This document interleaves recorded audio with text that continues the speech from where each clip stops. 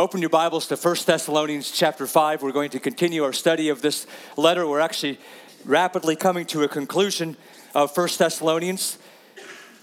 We're going to read this morning verses 9, 10, and 11 from chapter 5. So I hope you have the Bible with you.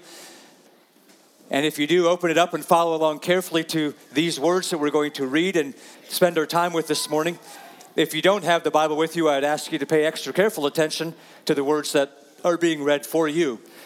1 Thessalonians chapter 5, let's jump in. Verse 9, Paul writes this, "For God has not destined us for wrath, but to obtain salvation through our Lord Jesus Christ, who died for us so that whether we are awake or asleep, we might live with him. Therefore, encourage one another and build one another up, just as you are doing." God, thank you for your word. Would you open it up to us this morning? We are so grateful. I am so grateful, but we are so grateful this morning that your word is precious, it's living and active, it's able to speak to us. Words penned so long ago, but words penned under your Holy Spirit's inspiration. And here today, in this setting, in this building, in this room, in this part of the world, this little speck in your creation, here we sit with our hearts turned to you and our ears turned open to you and our attention on you. And we're asking you, Father, to teach us by your Holy Spirit. And we know that you are faithful. Oh, we praise you for you are faithful. Thank you in Jesus' name this morning. Amen. Amen. You know, we've come through just a short little mini-series inside of the series, if you will. If you will recall way back in chapter 3 as Paul ended, well, what we know is chapter 3. He didn't write it as chapter 3. I hope you understand that. He wrote it as one letter. But for us at the end of chapter 3, he said this. He said, I'm asking a couple of things of God. One, he said, I'm asking that I would be able to come back and see you. But the second thing was, I'm asking that God would make you increase and abound in love for one another. This is the end of chapter 3. And that he would establish your hearts blameless before him, in holiness before him at the coming of our Lord and Savior Jesus Christ. And out of that, those three mentions, that you would grow in love and become holy and pure before God and be ready for his coming. We kind of walk through, that's what chapter 4 walked through. He turned attention first to becoming holy, that's the first part of chapter 4, and then the middle part there in growing in love for each other. And now the end of chapter 4, the beginning of chapter 5, he said, I want to spend some time making sure that you all are prepared and ready for the return of Jesus Christ. You remember a couple of weeks ago, we dug into a specific aspect that Paul wanted to address, and that is that we understand the hope that we really have in Jesus. That we don't have some mistaken idea that when people die, for example, that if you die before Jesus returns, that you may miss out on something. Remember, you may think that's silly, but remember, this is from the context of a group of believers who sincerely and fervently believed that Jesus was going to come back before they died. That he was going to come back very, very soon. Now we look at that and we look back and say, well, that was like 2,000 years ago. But they believed it. They said, Jesus' return is right around the corner. You've heard me say this. I say this to you again this morning. That was the exact correct belief for them to have, as it is for you to have. You should not carry an expectation in any way that you're going to pass on from this life before the return of Christ. You should be ready, expectant, knowing that he has said as he went, he will come again. So Paul spent some time making sure they understand, listen, whether you're sleeping or whether you're awake, meaning whether you are living or whether you've already died. That's what that phrase means in that context. When Christ returns and he lays out some things that are going to happen, we're not going to go back through that message. We don't have time. You don't want me to take time to do that. And then he said, I want you to understand, knowing the hope that you have, I want you to understand the position you should be in awaiting Christ's return. That was last week's message. You should be awake and sober. That's what comes through at the first part of chapter 5 here. He said, you don't know exactly when it's going to happen, but you're not going to be caught off guard because you're expecting it, and you should be alert to it. You should be aware of it. You should not have an indifference to it, and you should not be caught just living your life, sort of feeding your flesh and doing life day in and day out and letting life flow on by as if it doesn't matter. You should know Jesus' return is coming. You won't be surprised by it. You're alert, you're awake, and you're sober. That's where we were at. And we're going to tie that back together. He's going to kind of summarize those things with the verses that I read for you this morning. For God has not destined us for wrath, but to obtain salvation through our Lord Jesus Christ, who died for us, so that whether we are awake or asleep, we might live with him. Therefore, encourage one another and build one another up, just as you are doing. Well, there's really only 3 verses there. We're going to cover all 3 of them as the main point, which seems kind of weird. You don't have any subpoints out of the text, but when you only do 3 verses, that's kind of what happens. Read this again to yourself. You've heard it. I think I've said it at least twice, maybe 3 times already. God has not destined us, but let's just make it a little more personal. God has not destined you for wrath. He's not destined you for wrath, but to obtain salvation through Jesus Christ, through your Lord Jesus Christ, who died for you, so that whether you happen to be awake or asleep, you might live with him. This is the heart of God. As is normal, there's a couple of things we have to dig into. There's a couple of words we have to look at. There's a couple of things we don't want to just take at surface level, but we want to be willing to sort of dig down and get our hands a little messy and say, what is exactly, as best of our understanding, what exactly is God asking us to consider? What is Paul writing about, and what is God asking us to consider this morning? First of all, you see that very first phrase, or that word destined up there, and I don't know where that takes your mind. I'm suspicious that in a group of this size, there's all kinds of places where you come from. There's all kinds of places where you stand today in what we would call a theological discussion about, or if you use the theological terms, Reformed theology or not Reformed theology. I want to temper a bit the word destined there for you this morning, because I don't think that's what Paul was intending on saying. Hear me. Some of you had conversations with me about this, and I love having these kind of conversations. We may not come out in the same place, and that's totally fine with me. Maybe you don't like the position I take. Maybe you don't think I take enough of a position. I don't know. I tend to be one of those people that says, depending on which verse you're reading is depending on which theological stance you're going to come out with. And then you should read the other verses, and you'll come out on the other side and realize that you should hold this in tension. Hear me when I say this. I think there's plenty of verses that we can read that talk about God's sovereignty in causing us to be born, and the life we're going to have, and the way we look, and all those things. I don't think that's what Paul is trying to say here. The word for that the ESV is translated as destined is the Greek word tethemi. It simply means to place or to lay or to put. It is not some kind of shoehorned, preordained kind of word. This word is used a lot of times in Scripture, as you might imagine, and it's not really ever used in the context of some kind of what I just said, a preordained, destined kind of thing. To place or to lay or to put. For example, last week when we talked about being awake and sober, I took you back to Matthew chapter 24, and I read to you when Jesus said, let me just go back and flip there so I don't just tell you sort of what I think it says, but I tell you what it actually says. Jesus says at the end of time, no one is going to know the day or hour. It's kind of jumping ahead of time where I want to be. But he says this, he says in verse 45, who is the faithful and wise servant whom his master has set over his household? And he goes on to say that blessed is the servant who is doing what his master is asking him to do when his master returns. Right? He gives the picture that the master says, I'm setting out these jobs for you. I'm entrusting them to you, and I'm going away. And of course, Jesus is the master who's going away. And when I come back, I want to find the servants doing what they're supposed to do. And at the end of that, he said, but what about if a servant decides that my master is delayed? He's gone. He's a long time gone. I don't know when he's going to come back. And he begins to beat his fellow servants and eat and drink with drunkards. Then he says the master of that servant will come on a day when he does not expect him to, and an hour when he does not know. And he says this in verse 51 of Matthew chapter 24. And the master, when he finds this lazy and wicked servant, he will cut him in pieces and put him, tethemi, place him, lay him, put him with the hypocrites. In that place there will be weeping and gnashing of teeth. So he uses the exact same word that Paul has just used in the text that we're reading this morning. Again, we should see that that's not something that it was sort of a foreordained outcome. It was simply the result of that servant saying, I think my master's going to be a long time in coming, and so I'm going to just be lazy and wicked. I'm going to beat my fellow servants. And when the master returns, this is what he's going to do with him. He's going to tithemi him. And I don't want to spend too much time with that because I already gave you away a little bit that if you have a conversation with me, and I'm open to these kind of things, that I think you can find scriptural evidence for both sides of the equation if you want to hold it that way.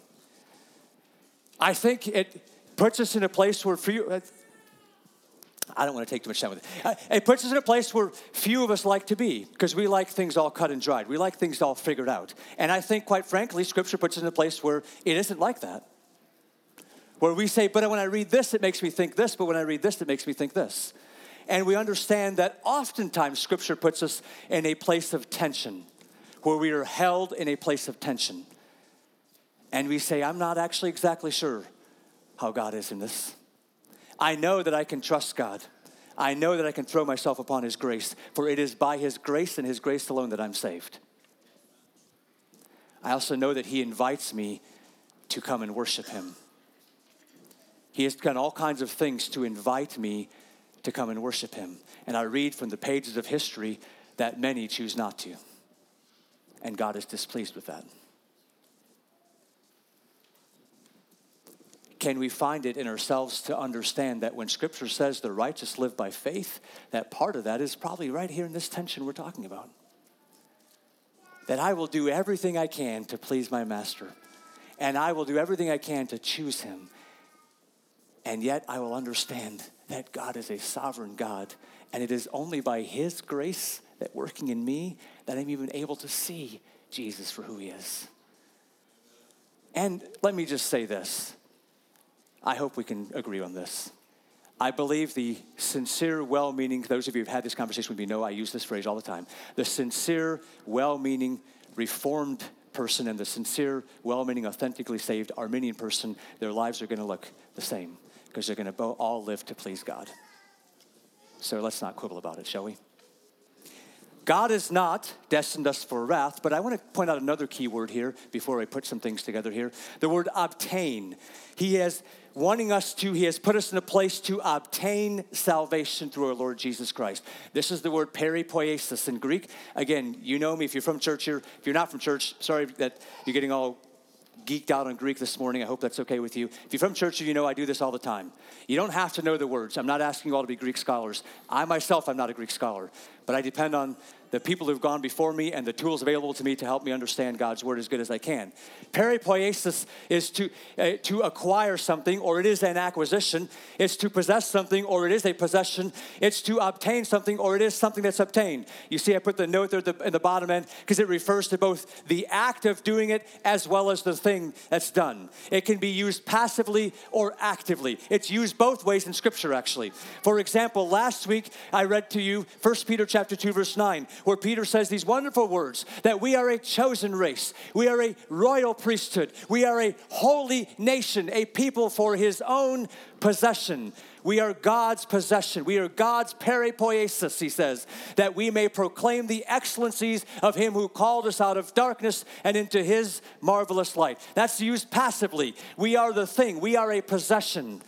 Now, in Paul's second letter to the Thessalonians, he uses the same word, except he uses it actively this time. He says, to this He called you through our gospel so that you may obtain or acquire or possess the glory of our Lord Jesus Christ as something actively done.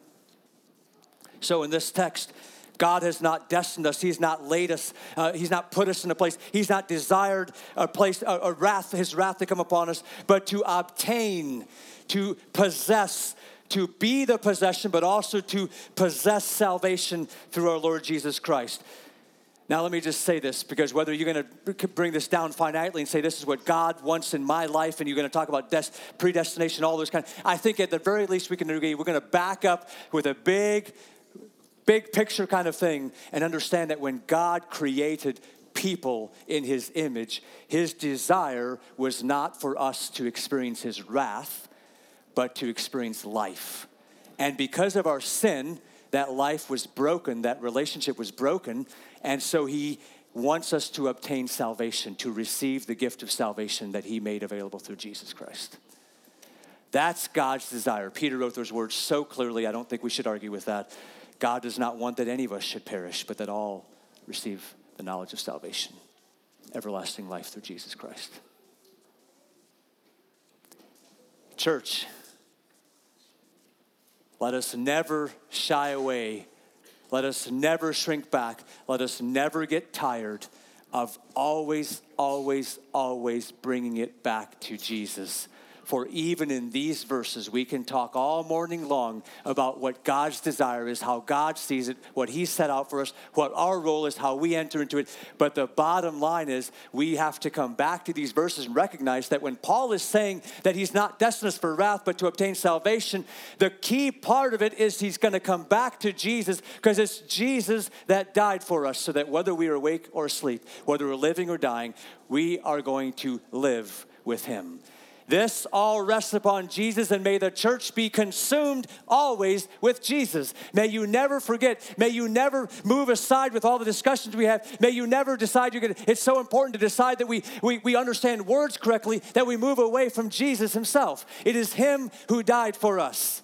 It is him who came back to life for us. It is him of who we sing this morning. It is him that we worship. It is him who's glorified, and it is him who's in the process of having all things put under his feet, the final one being death itself, so that in all things God might be preeminent.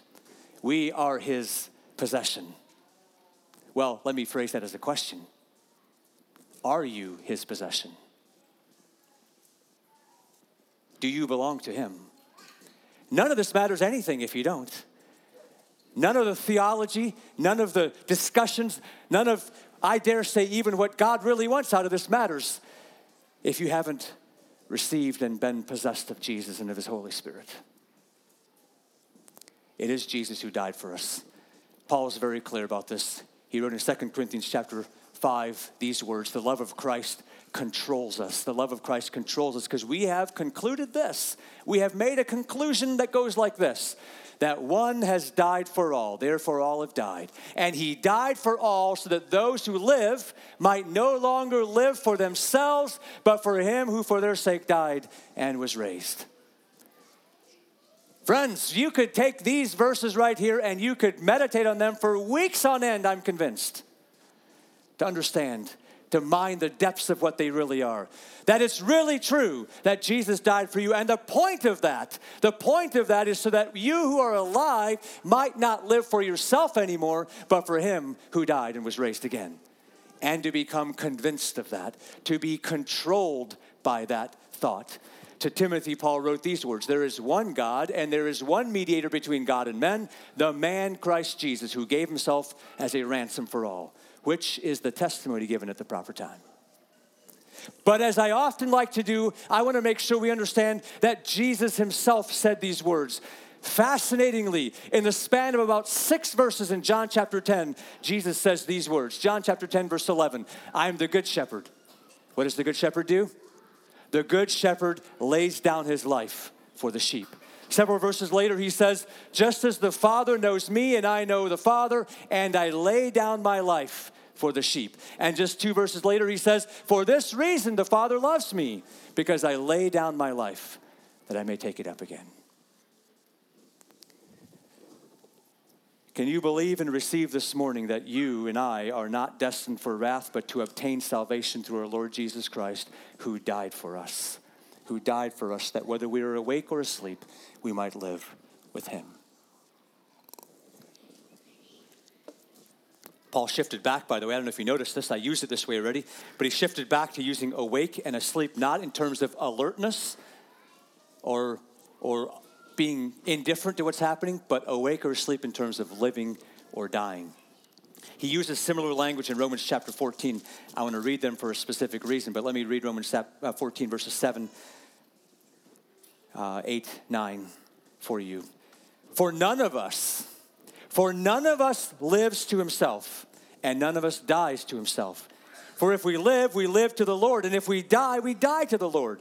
So then, whether we live or whether we die, we are the Lord's. For to this end Christ died and lived again, that he might be Lord both of the dead and of the living. I share those verses because it's the same theme we're talking about, whether you're awake or asleep. Christ is Lord of all. He died for all. But I also share it because the context of those verses, if you want to care to go back and look and read sometime on your own, the context of those verses are that Paul is daring to suggest that we should limit our own personal freedoms for the sake of our brothers and sisters in Christ, so we might not offend them and lead them astray. we should be careful how we treat and interact with him. We should also be careful not to pass judgment on our brothers and sisters. He comes from both sides in Romans chapter 14. He comes from both sides. You should, again, did you notice there's a tension that needs to be held there? Have you lived in that tension yet? That we should restrict our personal freedoms for the sake of our brothers and sisters in Christ to not offend them. And at the same time, we should be careful to not judge our brothers and sisters who don't have the same convictions we have. There's a tension there. And in the middle of that, Paul says the words that I just read to you, that when we live or die, we're not living and dying to ourselves. We're living and dying to Christ. If we live for Christ. If we die to Christ. All right. Believe it or not, we spend all this time with that, and that's really not the actual point that Paul is trying to get to. For we can have discussions about theology, but Paul, I would dare tell you, is not as interested in theology as he is interested in having that theology mean something to us, do something in us, right? So let's not get caught up in the trap that we're just going to spend time making sure we have the right thinking about Scripture and about who God is and about what we're supposed to be doing, but we're actually doing those things. We're actually yielding ourselves to that, because Paul follows up this summarization. We've been pulling back the understanding of the hope we have and the position we're supposed to have as Jesus comes back, and he says, but let me just tell you this. Therefore, understanding what God wants out of this, that you encourage one another and you build one another up, just as you're doing. That the purpose of everything I'm telling you is not just for your own personal happiness, but the purpose is so that you can encourage each other with these things and you can build each other up with these things so that we're all ready when Jesus comes back.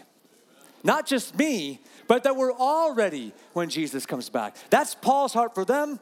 That's what he's asking their heart to be for each other. That's my heart for you, and I'm asking that it's your heart for each other too. That we would adopt, if we can dare do this, we would adopt God's attitude that we're not willing that any should perish, that we don't want anyone to miss out, but we want all to come to the saving knowledge of Jesus Christ. Therefore, encourage and build each other up. Once again, I'm just going to focus quickly on a couple of words. The word encourage is the Greek word parakaleho. It's a great word. It's one of my favorite words, and it's because it's the work of the Holy Spirit when we encourage each other. We know that because it's the word John uses for the Holy Spirit, the paraclete. It's made of two words. Kaleho means to call someone, and para means alongside or near or beside.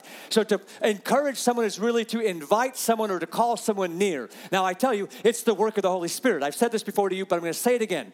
The work of the Holy Spirit is always to invite us near to God, close to God, to God's side. It's what he wants to do. He wants to invite you, say, come closer. Don't stand so far away. The gap between you has been taken care of. The divide between you has been put, the rift between you and God has been solved through Jesus Christ. Come near. Lay aside those things and come close to God. That's the work of the Holy Spirit. So when we encourage each other, that's what we're doing. We should clearly see that, by the way. We should own that, if I can use that phrase, because we should not sort of assume that it's my job to go and encourage and make everyone feel better and pat them on the back and say, good job, you didn't. No. When I'm encouraging people in the body of Christ, I should see it as the holy task of working in partnership with the Holy Spirit, because that's what he does. That's what he does. He calls people near. The writer of Hebrews used this word a couple of times. I'm going to just illustrate it for you this morning. Hebrews 3:13, but exhort.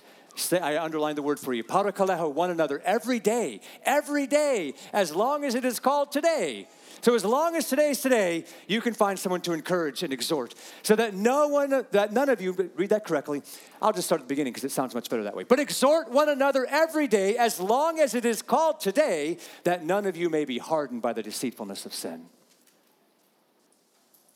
A couple chapters later in Hebrews 10:23, a verse I'm guessing we're all familiar with. Let us consider how to stir up one another to love and good works, not neglecting to meet together as is the habit of some, but encouraging one another, and all the more, what? Yeah, you read it, right? And all the more as you see the day drawing near. What day is he referring to? It's the day Paul has been talking about this whole time in Thessalonians that we spent the last several weeks about, right? It's the day of Christ's return. The readiness built in us that we have, that we are aware of it. And we know our hope is that when he comes back, we're all going to live with him. So encourage one another with those things. And all the more as the day draws near. Don't hold back. Don't do less and less. but all the more as the day draws near. Now, the second word is I think paints an even stronger picture for us. Parakaleho is the work of exhortation and encouragement. He says we should build one another up. The Greek word is oikodomeho. It's actually a tangible word. It's a literal word. If you're a carpenter, if you work with wood and you build things, this is you. And oikodomeho is to be a house builder. That's what it means, to build a house, literally, to construct, to build up something. And Paul says, I'm going to take that analogy and I'm going to apply it to the church. I'm going to say that you should build each other up. You should help construct each other. You should strengthen each other. You should stabilize each other. You should make sure the house is not going to collapse. Right? Make sure there's a sure foundation and footing underneath it, and then build upon that sure foundation and build the walls with skill and make sure that they're reinforced and make sure they're insulated. Think of a house and think of the analogy to a body. You know, Paul uses our physical bodies, but we could use a house because there's all kinds of things in a building, right? There's the wood stuff and there's the plaster stuff and there's the concrete stuff, but there's all kinds of other stuff, right? There's plumbing and there's electrical stuff. There's all kinds of systems that have to work together to make a house really be a house. To make a building really function as a building. Guess what? There's all kinds of things that have to take place in a church body for the body to be the body. Some of us are plumbing and electrical systems. Some of us are control systems somewhere. Some of us are structural items. Some of us are safety items. Some of us, there's all kinds of, that's just all off the top of my head. You could spend a lot more time developing that. It's not worth it. Because I trust the Holy Spirit to help you see the part that you play. That's exactly what Paul wrote to the Ephesians.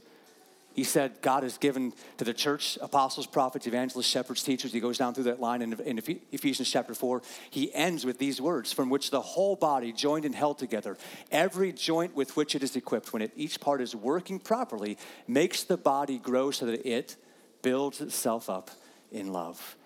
It is built up, oikodomeho, in love. When each part is doing it. Now, listen, I don't know if you remember this. It's okay if you don't, because I don't always remember what I preach week to week. And I have an unfair advantage because I get to study again the next week and look back, and you may not.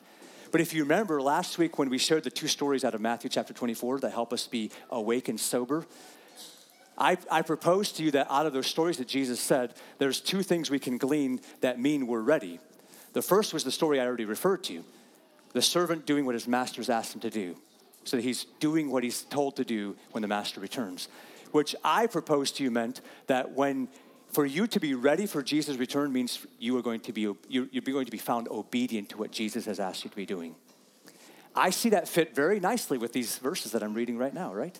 It reinforces the emphasis that to build each other up is to play your part, is to do what you're asked to do, to be the function or the part of the body or the house that God has asked you to be.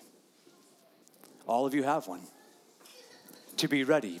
Now, the other piece that we're going to pick up here eventually along the way here, the other piece of being ready was the next story, because it's when the 10 virgins had the oil, and only 5 of them had oil, right? The bridegroom came, it's the story of that.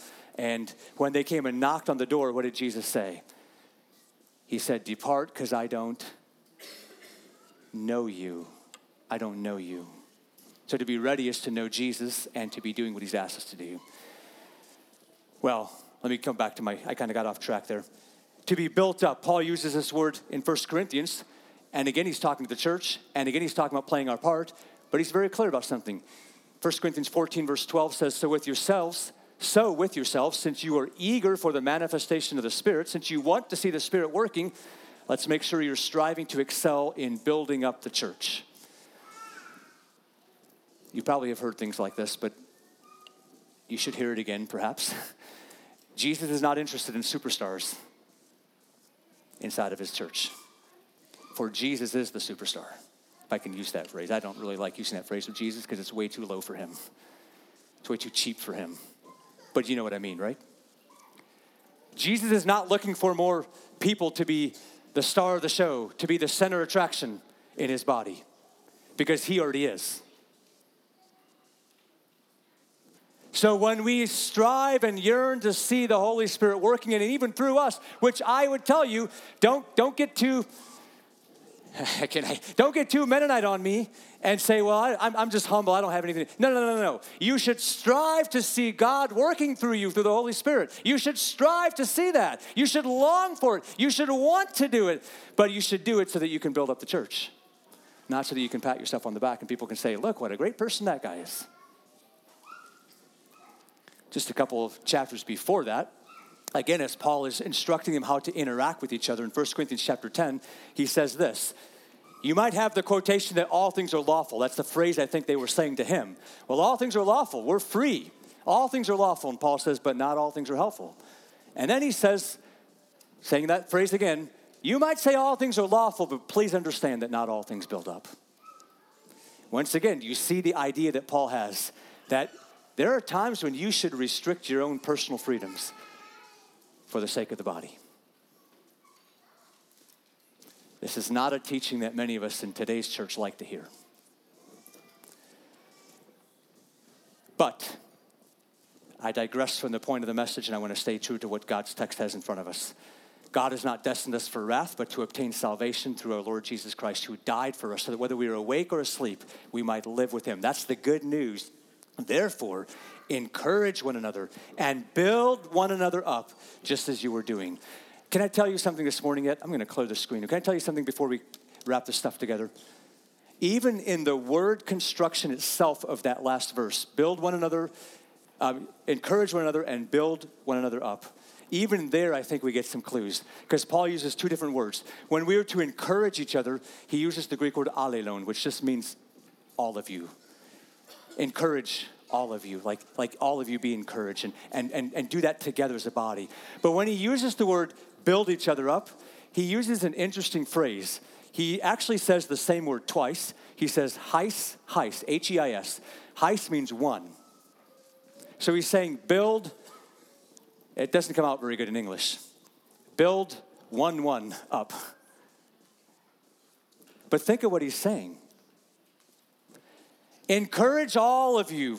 All of us, we should be encouraging each other. And I think there's a place and a role for this kind of stuff where we're together as the body of Christ and we're here for our encouragement. We sing songs of joy. We sing songs of sorrow. We sing songs of faith. We sing songs of pleading God to help us. And we do it together. And it's an encouragement to us. It ought to be an encouragement. It focuses our minds and our hearts and says, fix your eyes on Jesus. He's the author and perfecter of our faith, right? But he says also when you're building each other up, and he uses the word, the phrase, one. And I think we actually in the English would say one-on-one, one-to-one. Build each other up. You understand that most of the hard work of discipleship, friends, comes in one-on-one kind of relationships. It doesn't come in this context. I mean, I hope my messages are uplifting. I hope they're instructive. I hope they change your life according to God's Spirit using his text. I hope our song services, I hope our time together, I hope all those things are true. But I think most of us will acknowledge that we grow. When we're really struggling with something, we need to be discipled. That almost always comes through someone coming alongside of us and shoring up the house, so to speak. Build each other up one-on-one. I simply tell you, let's not quibble about that, and let's recognize it's a both and. We're to do this, and we're to do the individual stuff. Both. All of it. All of it. And all the more as you see the day approaching, as the writer of Hebrews said. All right, so I shared with you that we are to be doing what we're supposed to be doing, what the Master's called us to. We're to know Jesus. That's where we're supposed to find ourselves. That's so that we are ready. And I say that to us as individuals, but I say that to us as a church body, so that we are ready. We're a bride ready for the return of Christ. I want to read to you from Philippians, because Paul captured both of these mindsets, and I want to invite us to ask the Holy Spirit to give us this same kind of attitude as individuals and as a church body that Paul had in Philippians. I'm going to read just two short snippets. In Philippians chapter 1, he says this, "For I know that through your prayers and the help of the Spirit of Jesus Christ, this will turn out for my deliverance." He's referring to his imprisonment. "This will turn out for my deliverance, as it is my eager expectation and hope that I will not be at all ashamed, but that with full courage, now as always, Christ will be honored in my body, whether by life or by death. For to me to live is Christ, and to die is gain. If I am to live in the flesh, that means fruitful labor for me. Yet which shall I choose? I cannot tell. I am hard pressed between the two. My desire is to depart and be with Christ, for that is far better. But to remain in the flesh is more necessary on your account. Now, let me pause just a minute, because the operative verse I want to draw our attention to is right in the middle of there, where he says, if I live in the flesh, that means fruitful labor. Paul had this mindset. He had this attitude. He had this way of looking at things that said, as long as I'm living, as long as my heart is beating, as long as I'm here living, then I am engaged in fruitful ministry for Jesus Christ. I'm working for the gospel. I'm doing what the Master's asked me to do. And in that way, I propose to you, based on the rest of the scriptures that we've been studying the last couple of weeks, he is ready for the return of Christ. He's doing what the Master's asked him to do. May we, by God's grace, through the help of his Holy Spirit, adopt a similar attitude. It doesn't matter. If I die, that's better because I get to be with Jesus. But if I'm living, then I know that will mean fruitful ministry. That will mean me participating in the mission of the church and of the gospel of Jesus Christ. Now, in chapter 3, Paul turns attention to the other side of what we talked about. So let me spend some time with that. He writes in chapter 3, verse 7, he's just listed all the things that he could hang his hat on, so to speak. But he said, whatever gain I had, I counted as loss for the sake of Christ. Indeed, I count everything as loss because of the surpassing worth of knowing Christ Jesus my Lord. For his sake, I have suffered the loss of all things and count them as rubbish in order that I may gain Christ and be found in him, not having a righteousness of my own that comes from the law, but that which comes through faith in Christ, the righteousness from God that depends on faith, that I may know him and the power of his resurrection, and may share his sufferings, becoming like him in his death, that by any means possible I may attain the resurrection from the dead. Not that I have already obtained this or am already perfect, but I press on to make it my own, because Christ Jesus has made me his own. Brothers, I do not consider that I have made it my own, but one thing I do, forgetting what lies behind and straining forward to what lies ahead, I press on toward the goal for the prize of the upward call of God in Christ Jesus. Let those of us who are mature think this way, and if in anything you think otherwise, God will reveal that also to you. Only let us hold true to what we have attained. See, here's the other side of it. Paul said, I will forsake everything so that I might know Jesus. I might know him. And to know is to be intimately acquainted in this case. I might know his suffering. I might know his death so that I might also know his life. You see, it's the same themes we're dealing with, whether we're awake or we're asleep. We're ready for the return of Christ because we're doing what he's asked us to. And we know Jesus. We know Jesus. Do you understand the prize of heaven is to be with Christ, is to worship him forever, is to know him in ways that you can't even fathom at this point in time.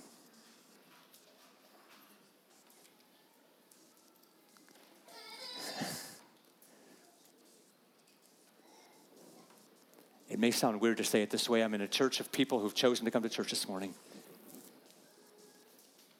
But if you don't think it worth your time and worth forsaking everything to know him now, why do you think you might enjoy eternity in heaven?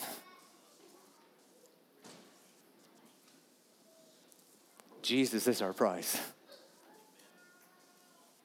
To know him, I count everything as a loss. I'm not there yet. I haven't obtained it yet. Notice he used that same word. I haven't obtained it yet. But Jesus has made me his own, and I'm moving, I'm forgetting what lies behind, I'm straining toward what lies ahead. And I would tell you, first and foremost, Paul is defining that by knowing Jesus more and more, because he said that, right? I want to know him and the power of his resurrection, becoming like him in his death, sharing his suffering, becoming like him in his death, so that I might also achieve the resurrection from the dead.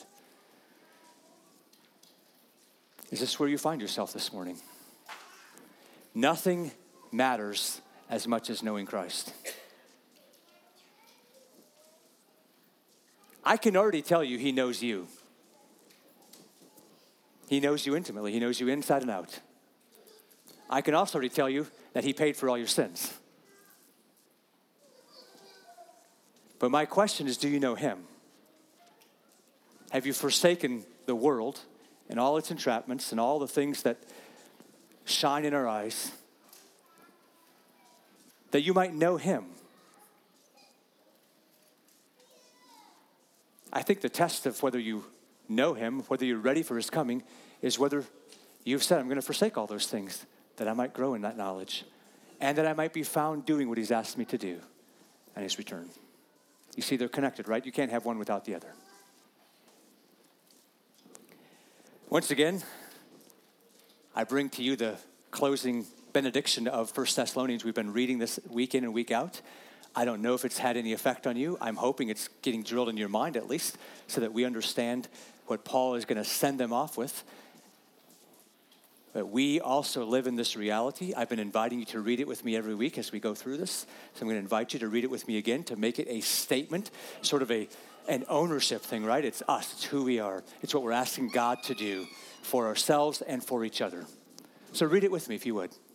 Now may the God of peace himself sanctify you completely, and may your whole spirit and soul and body be kept blameless at the coming of our Lord Jesus Christ. He who calls you is faithful.